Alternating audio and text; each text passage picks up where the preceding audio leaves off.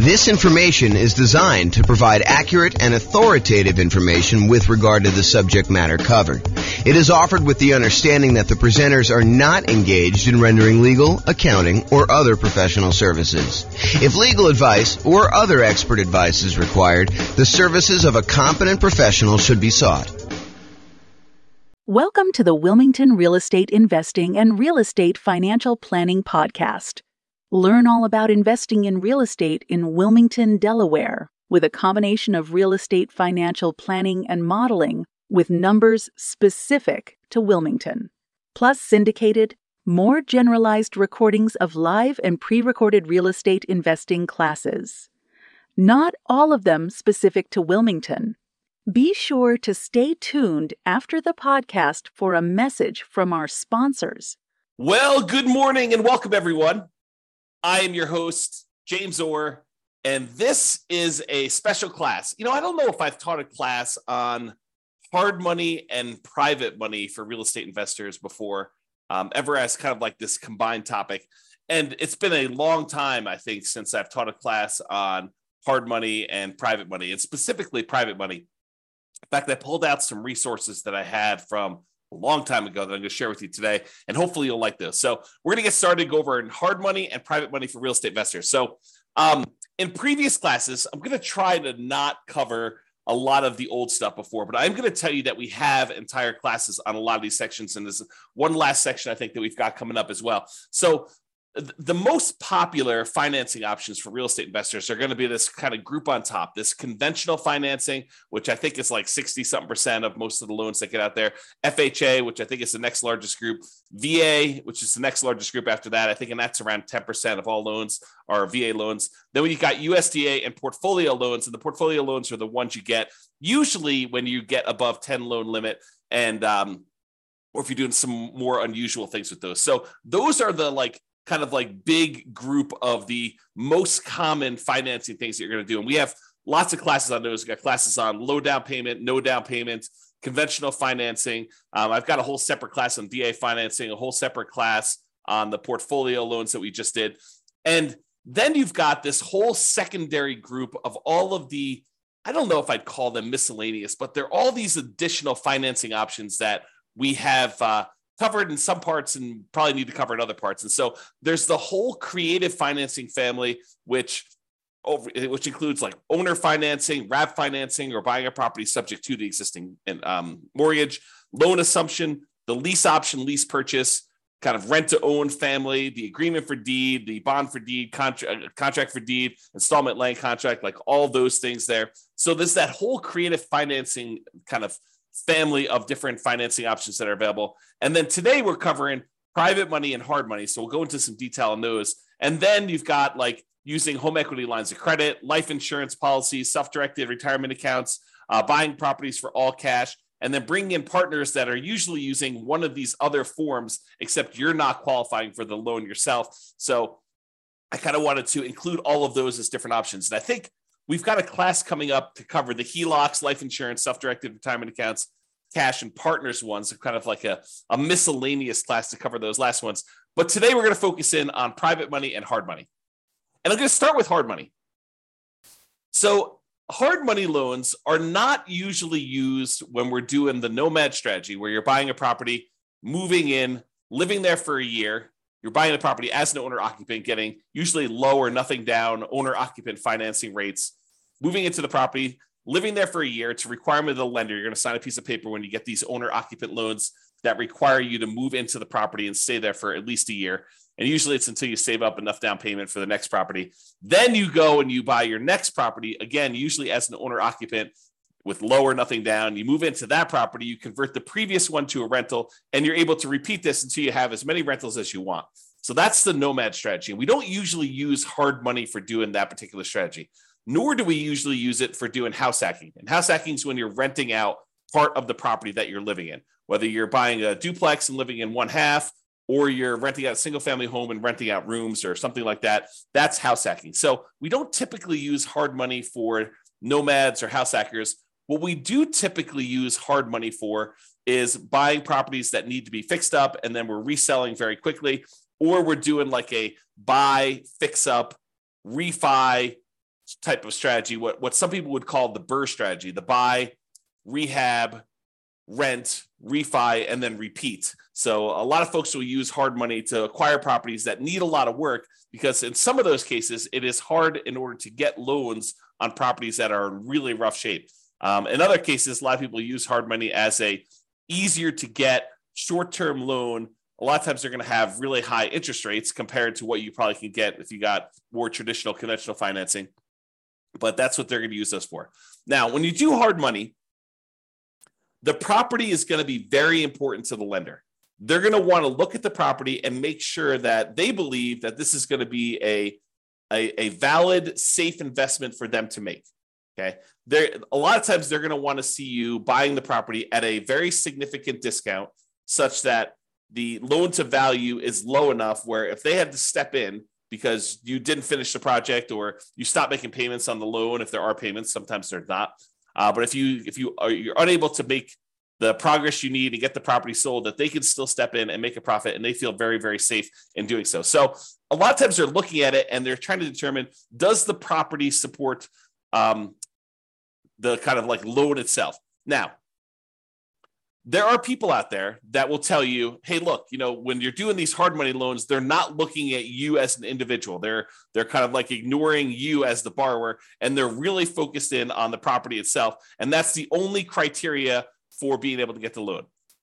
While I have occasionally seen the rogue, random, rare, hard money lender that will only look at the property, the overwhelming majority of the ones that I've had experience with do look at the borrower as well. So if you think, hey, look, I really want to do this real estate investing, but I've got, ugly credit, or I'm unable to qualify for a loan otherwise, and I'm going to go do this strategy where I'm using hard money in order to do these deals, you may be able to find someone who's willing to make a loan based solely on the strength of the property that you're finding. However, I think you're probably going to pay a premium for that. You're probably going to pay slightly higher rates and maybe even have to buy at a slightly bigger discount in order to make those numbers work. But I think more often than not, the hard money lender is also going to look at you and want to make sure that you are qualified and that you have appropriate resources and experience in order to be able to do those types of deals. Okay. So you can find hard money lenders, but I don't think that is the norm. I'll say it that way. So how much do you usually pay for hard money? So hard money rates are significantly higher than what you're going to see getting conventional financing, FHA financing, VA financing. And it's usually going to be much shorter in term. So what is the typical rate you might see at a hard money loan? Well, it varies quite a bit. And it varies a little bit based on deal flow in that marketplace and how competitive that marketplace is. So you will see a wide range. I think 10 to 15% is what we've been seeing for a while. Is it very possible with the rise in interest rates that these rates are going to be a little bit higher? Sure, absolutely. Could you find a hard money lender who has a slightly lower rate than that? Sure, I think that you could probably find one, especially if you're doing a bunch of deals and you're able to negotiate some really good terms with that particular lender. Also, I point out that hard money lenders are in the business of loaning money. We're going to talk about private money here in a second, where private money people are people that are not usually in the business of making loans against real estate. Hard money lenders are in the business of making loans against real estate, and so they oftentimes have programs to do this. You may find someone who is either really flexible and likes to wheel and deal and structure their own terms on every deal independently, or someone who's brand new and doesn't have the full details of their own kind of like hard money loan programs all fleshed out, and they're willing to be flexible on how we structure it or how you structure it with them. But most of the time, hard money lenders are going to have static programs in place that are like, hey, here's our hard money loan program. Here's the property requirements. Here's the personal requirements for you to do it. And here are the rates for doing it. And a lot of times they'll have rates for, if you've done your first X number of deals with them, or if you've done more than X number of deals with them, sometimes they'll start giving you discounts on doing those. So a lot of times the rates for hard money are going to be in that, 10 to 15%, not unusual to see 16, 17, 18, definitely seen those before. And in addition to the fee of the rate of the loan, they're typically going to charge you points. And a point is a percent of the loan amount that you're borrowing. So if you're going and you're getting $100,000 loan and they're charging you 2 points, then they're charging you $2,000 in addition to the interest on the loan in order to be able to get that loan. And I don't think it's unusual to see, 2, 3, 4 points on those. There are some hard money lender companies out there that they are going and raising money from people in the general public, and the people are the actual funders of the loan. That's where the money is coming from. But the person out there seeking the kind of investors to put in the money for the loans, and then the real estate investors who are buying the properties and they're putting them together, sometimes they will collect the points on the loan. It's a relatively common way to set this up, although not the only way to set this up. But a lot of times they'll say, hey, look, the 15% interest that we're charging you for the loan, the background investor who actually has the money is the one coming in and giving us the money, and they're getting paid the 15%. And then the 3 points or the 4 points or the 5 points or whatever, that is what I'm paid for going out there and putting you two together and coordinating this and overseeing it and managing the process. So that is a common way that we sometimes see hard money lenders set up doing that. Now, these rates can change over time. So you may go out there and be finding 12% today or 15% today or 17% today. And you may find that over time that these rates can vary up and down depending on supply and demand in your marketplace. Hard money loans are often shorter term loans. They're typically not going to be a 30-year fixed rate financing type of situation. Although I've seen some hard money lenders offer like a longer term, sometimes like 2 or 5 year program where they're using hard money loans in order to fund sort of like a shorter term, midterm, I guess it's more of a midterm rental property where you're able to acquire the property, rent it out for a year or two, let things kind of settle in season, and then you're able to kind of replace that loan with some type of longer term financing. But the overwhelming majority of the hard money loans, especially ones that people are using for fix and flips or doing the BRRRR strategy, are going to be in this 3 to 12 month range. And for those of you that are doing the BRRRR strategy, my understanding is that the exit financing requirements have changed recently. And now they are requiring that you actually season the property for a full year. So you'll need to have this hard money loan in place for 12 months to be able to get your kind of like 30-year fixed rate financing on the way out in most cases, unless you're getting creative and using some type of unusual portfolio financing where they're not requiring that in the midterm. Okay, so a lot of times they're going to be shorter term loans, like 3 months on the really short side. 6 months is really common from what I've seen. And I don't think it's unusual to have 12 months. Some of them will structure these things. So they'll be like, hey, look, it's 6 months. It's 15% and 2 points in order to get the loan for the first 6 months. After that, if you want to extend for another 6 months, it's another point or two. And, the interest rate's still the same for that. And so they may structure it where you have to pay additional points in order to extend your loan for an additional term. So be careful when you're planning this and understand, especially if you're brand new and you don't really have a good understanding of the timeline for how long it's going to take for you to get your property fixed up, on the market, marketed, sold, and closed, because sometimes those things are independent, different time periods for a lot of those. And some people don't estimate that time correctly. They think, I'll get this on the market, I'll get a contract within 30 days, and I'll be closed within 30 more days. And so they can only give themselves 60 days to get the property marketed and sold. And that's not always the case. I'll say that way. So maximum loan to value, this can vary quite a bit depending on which hard money lender you're using. One you hear pretty commonly is 70% of the after repaired value. So if you think about what the property is going to be worth once you fix everything up, a lot of times they will set their loan amount, the maximum amount that they're willing to loan you on that property using a hard money loan, at some percentage of what the property will be worth after you fix it up. Not necessarily of what the purchase price is going to be now. So if you're able to purchase the property for less than that 70% of what it's going to be worth when it's repaired, a lot of times hard money loans can be nothing down, where you're able to acquire the entire property with no down payment because you're buying it at such a big discount that you're able to acquire it below 70% of the loan to after repaired value, as an example. Now, this isn't set in stone, so it's not like every single hard money loan is always going to be 70%. I've definitely seen ones lower than this. 65% is another pretty common one.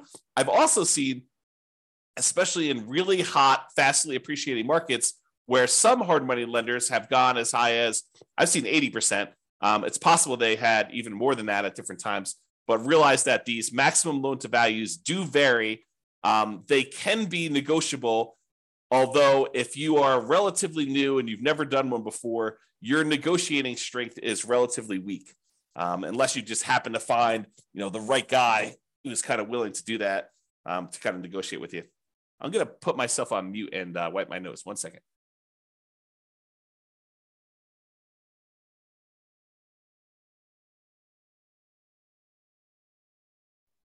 Okay, I'm back. Sorry, I had to wipe my nose there. Okay, so we talked about that maximum loan to value being in that sort of 70%, 65 to 75, I'd say is probably some of the more common numbers I've seen.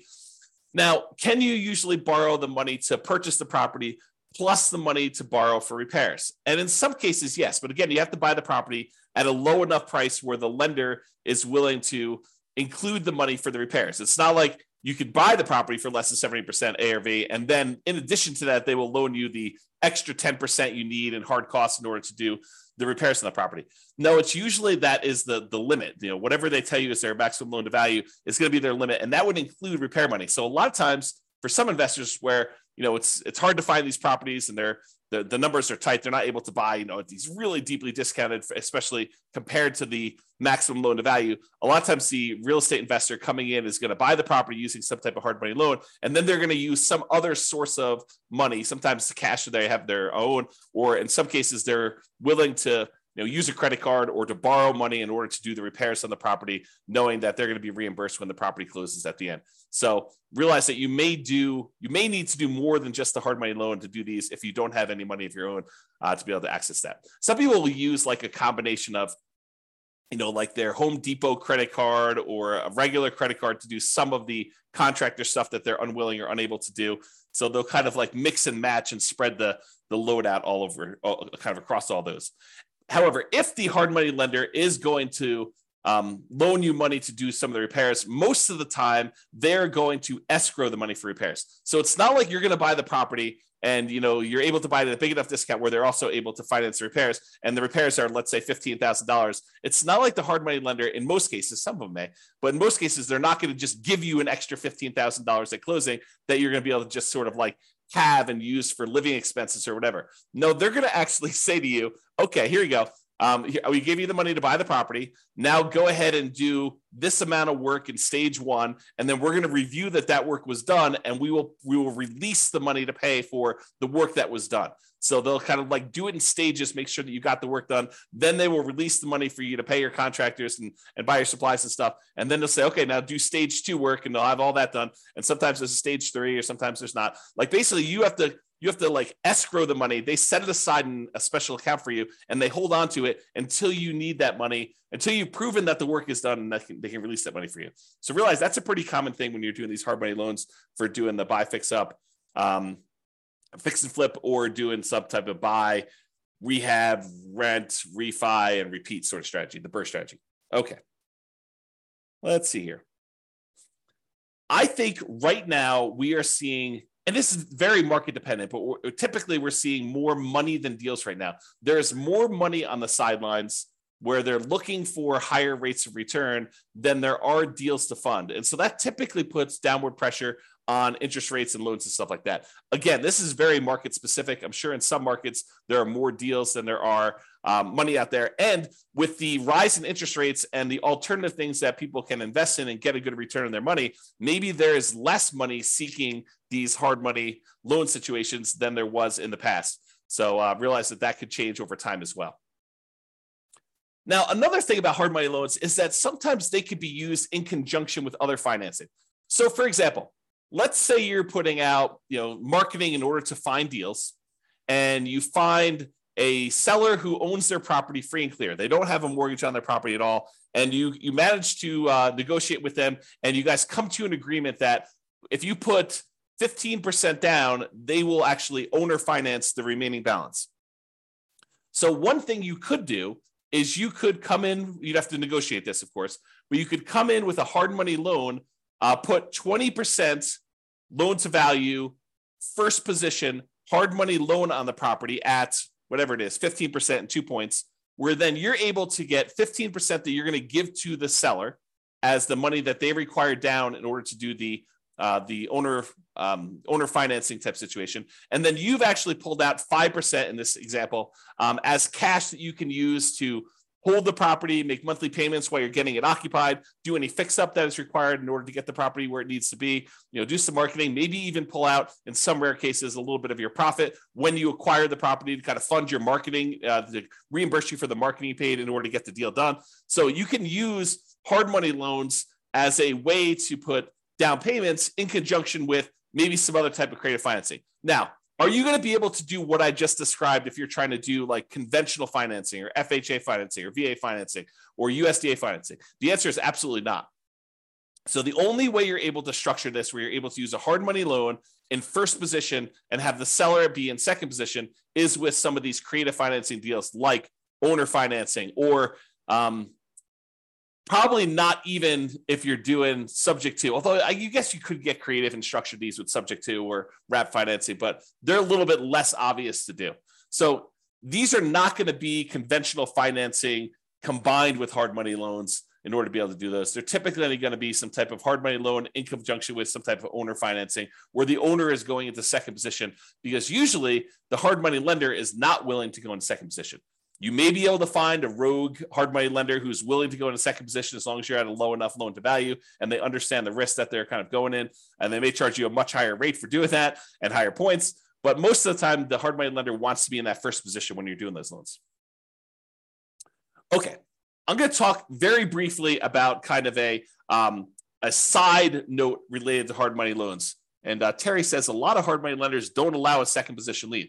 Yep, I think that is true, Terry. If the loan to value is low enough, though, there are some hard money lenders who would absolutely be willing to be in first position with a very low balance loan. For example, you have a $200,000 property and you want to borrow $40,000 on that thing, and you want to use a hard money loan to do that, and the seller is in second position. I think a lot of hard money lenders would allow you to do that. Again, it's negotiated. Not everyone is going to do it exactly like that, but you're right. There are some that will not allow a second position, especially if it's a high second position. Like you're borrowing 70% loan to value and they have you put a 30% second there on there for the rest of the money. That's probably not going to fly. Okay, so let's go off on this side note.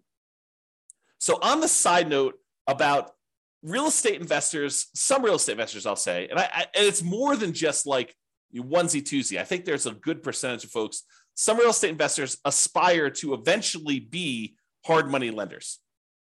They think to themselves, "Hey, look, eventually I want to get to the point where I've got a bunch of rental properties, but I've also have a lot of cash on hand, and being able to take the money I have and use that to make hard money loans and get 10, 11, 12, 13, 14, 15% return on my money." That seems like an attractive proposition for people. And I think a lot of them believe, and I think this is an incorrect belief, and I'll explain why here in a second. They incorrectly believe that, if I've got $1 million and I'm getting 12% on my money, then I'm getting $120,000 a year that I can live on if I'm getting 12% of my money and I'm doing hard money loans. What they fail to realize is a couple things. Number one is the utilization factor.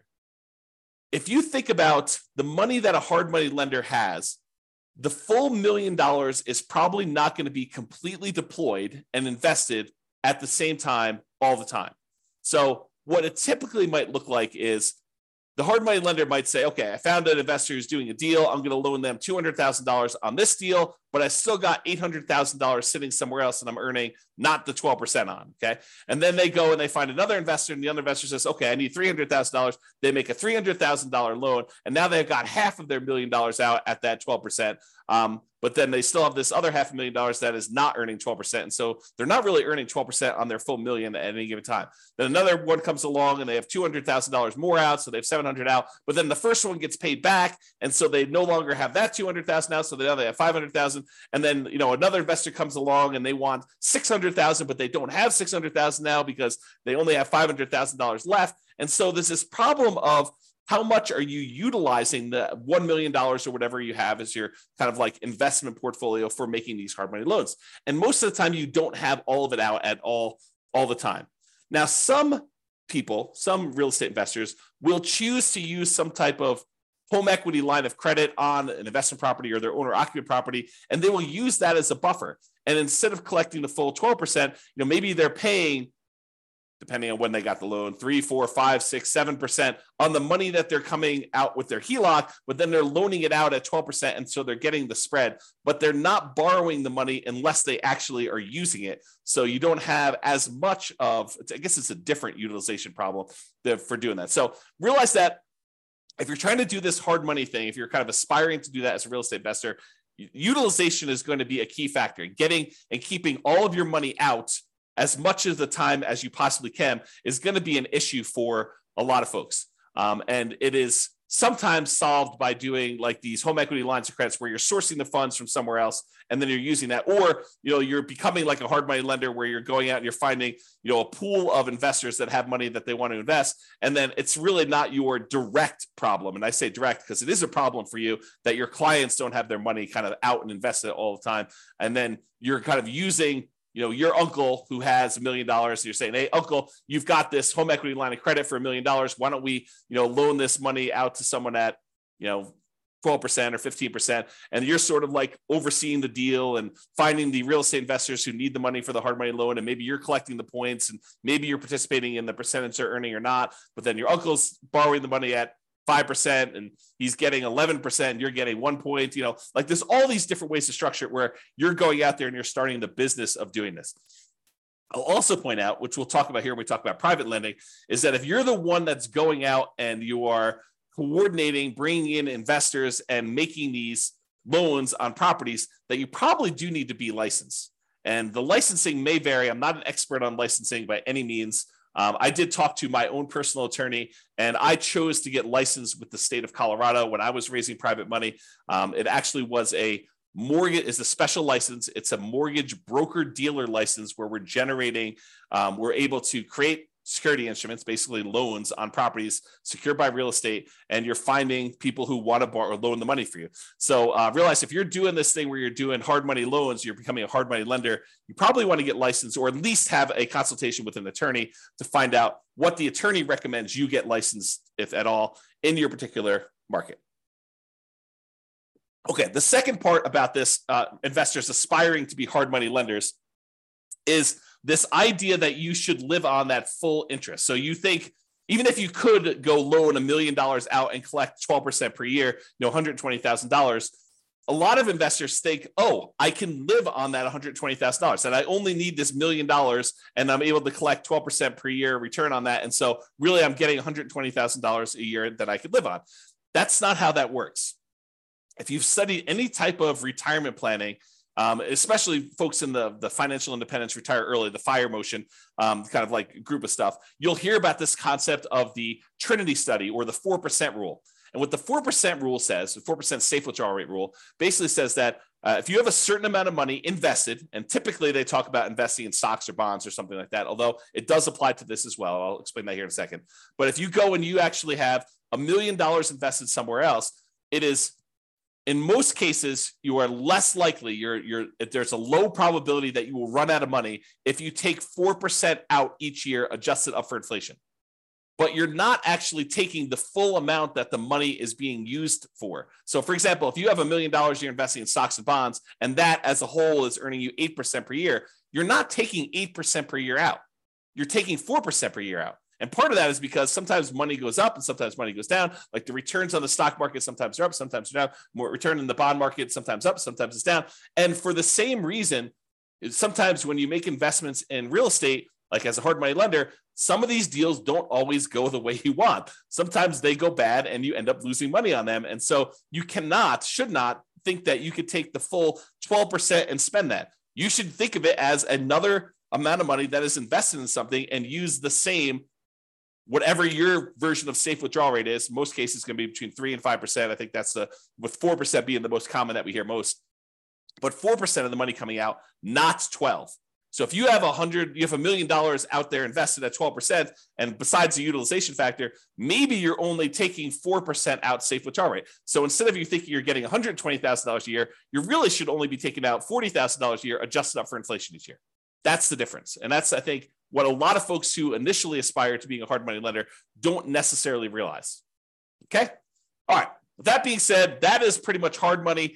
For those that are on that have questions about hard money, you're welcome to queue those up. I will cover them after I cover private financing. At least I will try to do it. I'm going to cover private financing, and then if you have any questions about that, please queue those up, and I'll usually handle those at the end as well.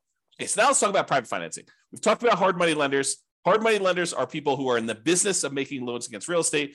Private financing are those that are not necessarily in the business of making loans against real estate, like grandma. So you're at Thanksgiving dinner, you're talking to grandma about this new real estate investing thing you're doing, and you're kind of venting to grandma that you're having to pay 15% in order to get these hard money loans in order to buy these fixer-upper properties that you're kind of using. And grandma's like, that's crazy. I've got my money in CDs at the bank, and I'm only earning 3%. And she's like, why don't I loan you the money and you could pay me 6%? And it's a lot better than you paying someone else 15, and I make money too. And you're like, grandma, that sounds like a great plan. I'll go ahead and use you in order to do my loans on the future property. And I don't have to go use this hard money lender anymore. And it's cheaper for me and it's better for you. Okay. So that's the idea behind private financing. We don't typically use these for nomads or house hackers. If you're doing that nomad strategy or the house hacking strategy, most of the time, you're going to want to get these 30-year fixed rate, long-term financing loans from the bank to do this. You could use private financing, but most of the time we're getting a bank to loan us money at these really great interest rates to do that. So not typically used for nomads or house hackers. It typically is, excuse me, let me clear my throat 1 second. I'll mute myself again. Okay, I'm back. So usually we're talking to friends and family and sometimes other private lenders in order to get this type of private financing. So this is not like you're advertising to find private financing, although some people believe that it is. So most of the time, this is going to be people that you know. You're going to be out in the street, and you're going to be talking to them. They're going to say, what do you do? And you're going to tell them, I flip properties. And they'll be like, oh, that's super interesting. What do you do here? And you kind of explain to them, well, I go find these really, these properties that need a lot of work. I usually bring in somebody who is, looking to get a better return on their money. And I use their money in order to, buy the property, and I pay them a really good return on their money. And I do the fix up, and then I sell the property to a family who really wants a really good, nice property in their market. And they buy that. And then I pay back the lender who did the money with some interest on it. And they're really, really happy. And I help the family, I help the lender, and I kind of do that. And as you describe this, they're either thinking to themselves, that's awesome. I would like to do the fix and flip myself. Or sometimes they're like, well, how much are you paying to do your loans? Because I've got money to invest. And that's how you tend to find, not, it's oversimplification, but that can be a way for you to find these kind of like private money loans for doing that. Private money financing typically is more flexible than banks and can be much faster to close. Imagine someone's got $1 million sitting on the sideline and they want to get it out there and invested, and you've got a deal and you need to close in 3 days. Well, it's a matter of them being able to go down to the bank, get the money in order to be able to have you wired to the title company in order to close on it. So it's faster to do these a lot of times. The relationship is extremely important when you're doing these private financing. It's really their trust with you is going to be a major factor in doing this. Unless they're sophisticated and they're analyzing the deal and underwriting the deal themselves, most of the time they're trusting that you are going to take care of them, that you're the expert, that you know what's going on, and that you've qualified this as a good deal, and that you personally are guaranteeing the loan and are going to pay them back. Okay, so that's really why the relationship is still important there. So your financial statements is probably still important. However, they may never ask. Okay, but they may ask you, hey, have you done these before? You may see like the normal range of questions that someone who is skeptical about giving someone that they know at different levels. If it's grandma, she probably knows you pretty well, but this could be, a coworker or something like that who but doesn't really know you super, super well. So they may ask you some questions about your financial situation in order to qualify for that. What is the typical range for private financing? It's all over the place. It's whatever you can negotiate. But I think in that kind of like 4 to 8% range is probably in the ballpark, probably more toward the higher end with interest rates going up. And this can change over time. As money becomes more expensive, people feel less compelled to move to do something like this when they can get 5% in the CD. So if we see CDs go up to 5 or 6 or 7%, then, they may want a premium over what they can put in the CD and get as a return on that. So the range can vary. It's completely negotiated between you and the private financing person. But, typically in that, 4 to 8% range can be there. And I think over time you find cheaper money, right? You go ask the first person, they tell you 10, and maybe you use 10 on a deal, but you're constantly looking for someone else to borrow the money. And when the next person asks you kind of like, how much are you paying? You tell them 9. And if you find someone who's willing to do 9, then you start using the 9 person, you stop using the 10 person, and you kind of work your way down until you find more and more reasonable money over time. And some real estate investors will actually, they'll have money out on deals, especially if they're using private financing for more of like intermediate term deals instead of doing like 3 or 6 months or a year. Maybe they have got like a 5-year term on their money. And if they've got lower money than what they currently have out, they will replace it and pay the old person back. So for example, let's say you have a deal where you've got money out and you can have that money out for 5 years. And let's say it's at 7%. But then you're talking to someone else and you're telling them, okay, we're probably loading in the 6.5% or 6% range if we're doing these hard money loans, or the private money loans rather, for the next 5 years. And they're like, well, I've got, $500,000 I'd like to place right away. And you're like, okay, well, I can replace you. I can replace someone who've got a little higher financing. Are you okay with that? And you kind of work it out between all of them. And you replace the higher 7% ones with now 6.5% or 6% money. And you're able to kind of like do that. Now, the other thing you could do, this is like part of the negotiation strategy if you decide this is a way you'd like to operate, but you could tell people, look, I've got, $500,000 out right now at 6%. If you want me to place your money right away, it'd have to be good enough for me to be willing to pay off that 6% one and have your money out there. They may say, well, I'd be okay with 5.5 as long as you're using it right now and you're going to keep it out there for 5 years. So you negotiate the terms of whatever you're willing to do. And then you could kind of use the existing financing you have in order to improve your position and kind of do that money there. Okay. With that being said, I want to warn you about something, and I want you to understand why this can be potentially problematic and why we're specifically talking about it with private financing. So sometimes you will go find a private financing person who is wanting to loan you money where they don't need the money right away. They don't need the return right away. They're kind of like okay with getting a really good return, but they don't necessarily need the cash flow right now. So for example, one of the more common ones is someone has a self-directed retirement account where they want to loan you the money. Whether they get paid interest monthly or they get paid their interest all in one big lump sum at the end when you pay back the entire loan, they don't care because the amount of money in their account is not actively being used as they're kind of like growing this account there. So they don't really care if you're making monthly payments. So you're really putting their investment into the deal, and their deal, the amount that you owe them, is actually increasing over time. And there may be some advantages for you to do this. I'm not going to get into deal structuring, but there may be some advantages for you to do this for improving cash flow or how you're structuring this, where this is advantageous to you, not having to make this monthly payment, at least in the short term. And so they've got, let's call it, let's say they did a smaller loan. Let's say they did a $100,000 loan on this, and they're actually allowing their interest to accrue. So at the end of the year, let's say they're getting 6%. So at the end of the year, you owe them 106. They've earned $6,000 and $100,000 that they have out. And then the next year, you owe them 6% interest on the 106. So it's 1012 plus a little bit extra for the interest on that. So really over time, their balance is growing, and that's happening there. And then eventually you decide to replace the money that you owe them with another private lender. And you go and you pay back this $100,000 original loan plus the $6,000 in interest plus the, let's call it $7,000 interest in year 2 plus the $8,000 in interest in year 3. So you're paying them back their initial investment plus the returns that they earn. And you're doing that with money that you're bringing in from the outside from another investor coming in. What does that sound like to you?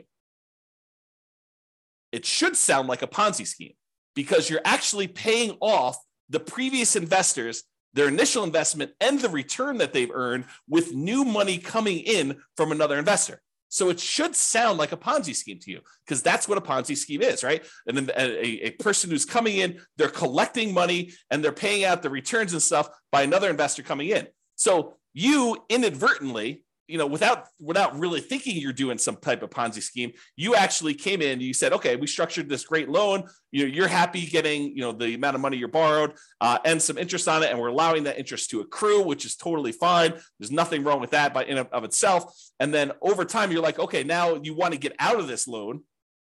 And maybe it's as innocent as that, right? They call you and they're like, hey, look, I finally need this money out. And you're like, hey, no problem. I'll replace you with another one of my private lenders.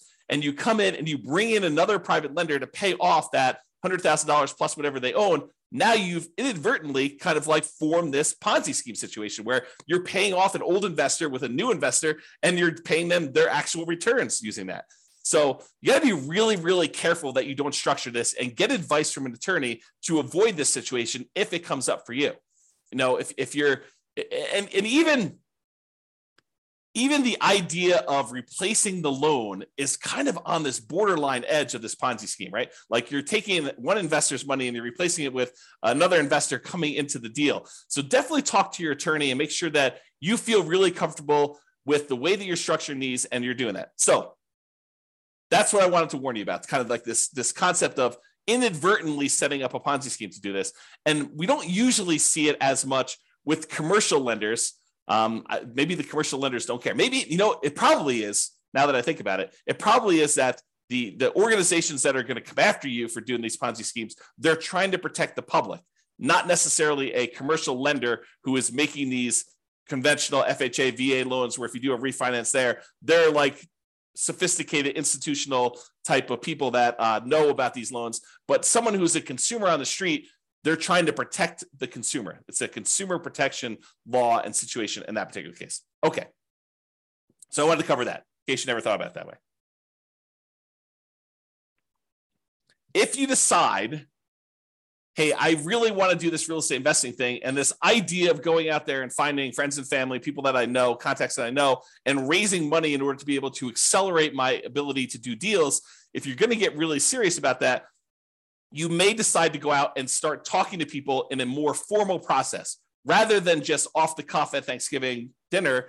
You're like, hey, look, I want to tell you a little bit more about, what I've been doing. And, if you want to, I'll sit down and I'll walk you through exactly how this all works. And maybe you form like a little PowerPoint presentation, or maybe put together a little PDF, or maybe you decide to go talk to them about, like how your deals are structured and what the deal looks like that someone could come in and do. So eventually, if you plan on doing this more than just like a off the cuff one-time deal with Uncle Joe or grandma, and you decide you want to go out there and make this part of your business, you're probably going to you're going to want to formalize this a little bit more. So I will share with you, for the folks that are kind of like got access to the recordings and stuff, I will share with you an old PDF. I'll kind of let you glance at it really quick, but I'll share with you an old PDF that you may want to use as sort of a very rough sample starting point of what you may want to use as a baseline for creating your own private financing presentation there. Now that I've said that, and you're going to start getting more serious about raising private money and going out there and doing this repeatedly, I want to talk to you about just the tiniest bit, because I'm definitely not qualified. I'm not an attorney, but I want to talk to you a little bit about soliciting and licensing. So if you are going out and you are soliciting people to make an investment and you're creating a security instrument, you're basically creating a security. Someone gives you money and they're relying on you to get a return from that. And you're having that secured by real estate in this particular example. So you're going and creating an investment for them where you're collecting money and you're advertising. Even if it's word of mouth advertising and talking to people about it, that is still a form of advertising, even if it's not printed. But if you're going to go and do that, you need to become aware of the licensing laws required and the advertising restrictions that you have by doing this type of solicitation. So this is sort of I'm not going to teach you to go do this because I'm not an expert on it and I don't know different states' laws and stuff like that. But I will tell you, I did talk to my attorney when I was doing this more seriously. And my attorney advised me to go get the license that I was required to do, which I told you in the state of Colorado. I don't know what it is in your other states. It's a mortgage broker dealer license. That's what it was. And there were definitely restrictions on what you can and cannot say and what you can and cannot advertise in order to do this. And so realize that this is not a Wild West. You can say or do whatever you want. You got to be really careful about promising returns. You got to be really careful about letting them know about the actual risks that there are for them to invest in this stuff. This is not a riskless investment, like really nothing is, as we found out recently by putting money in the bank with FDIC insurance.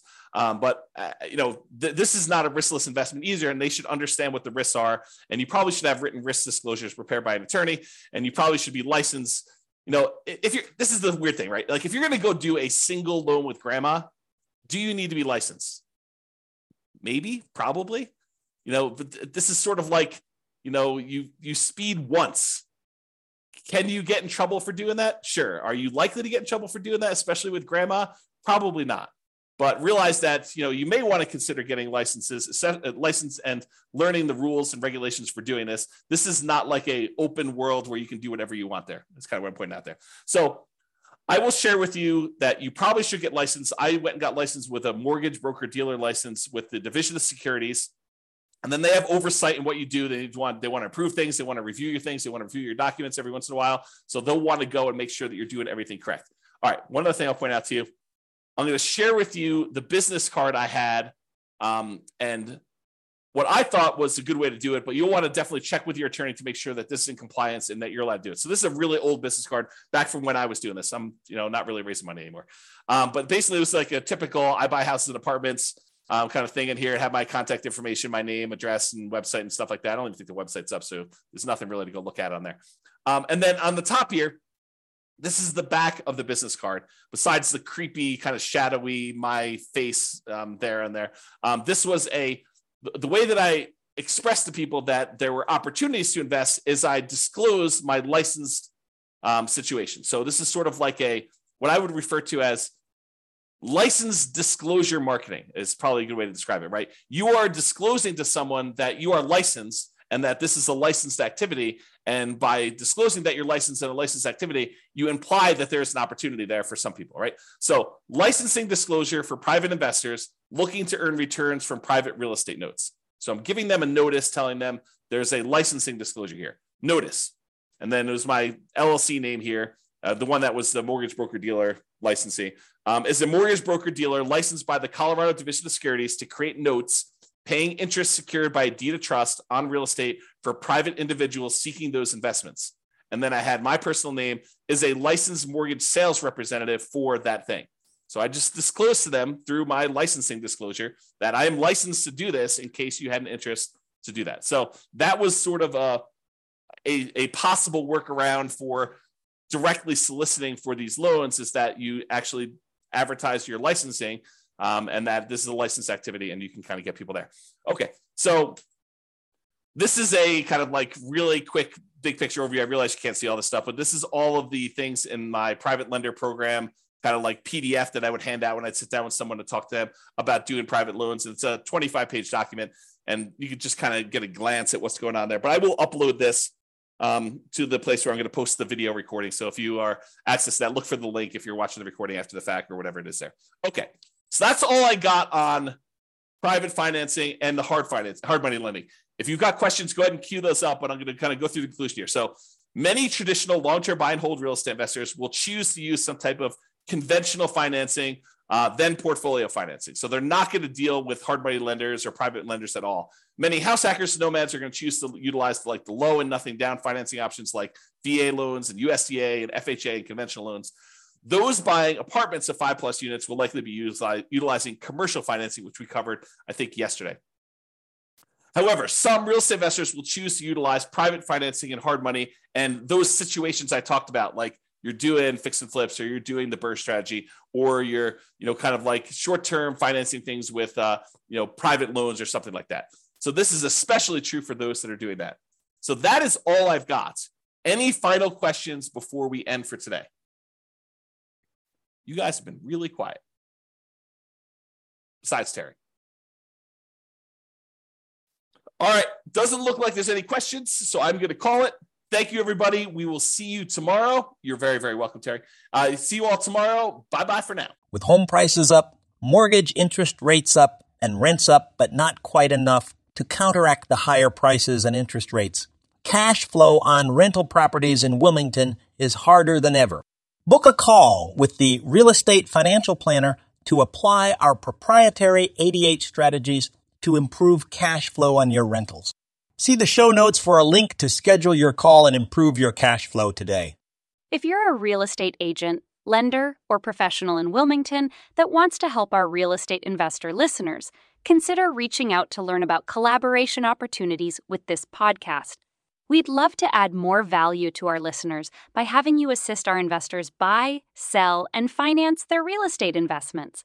See the show notes to schedule a call to discuss collaboration opportunities.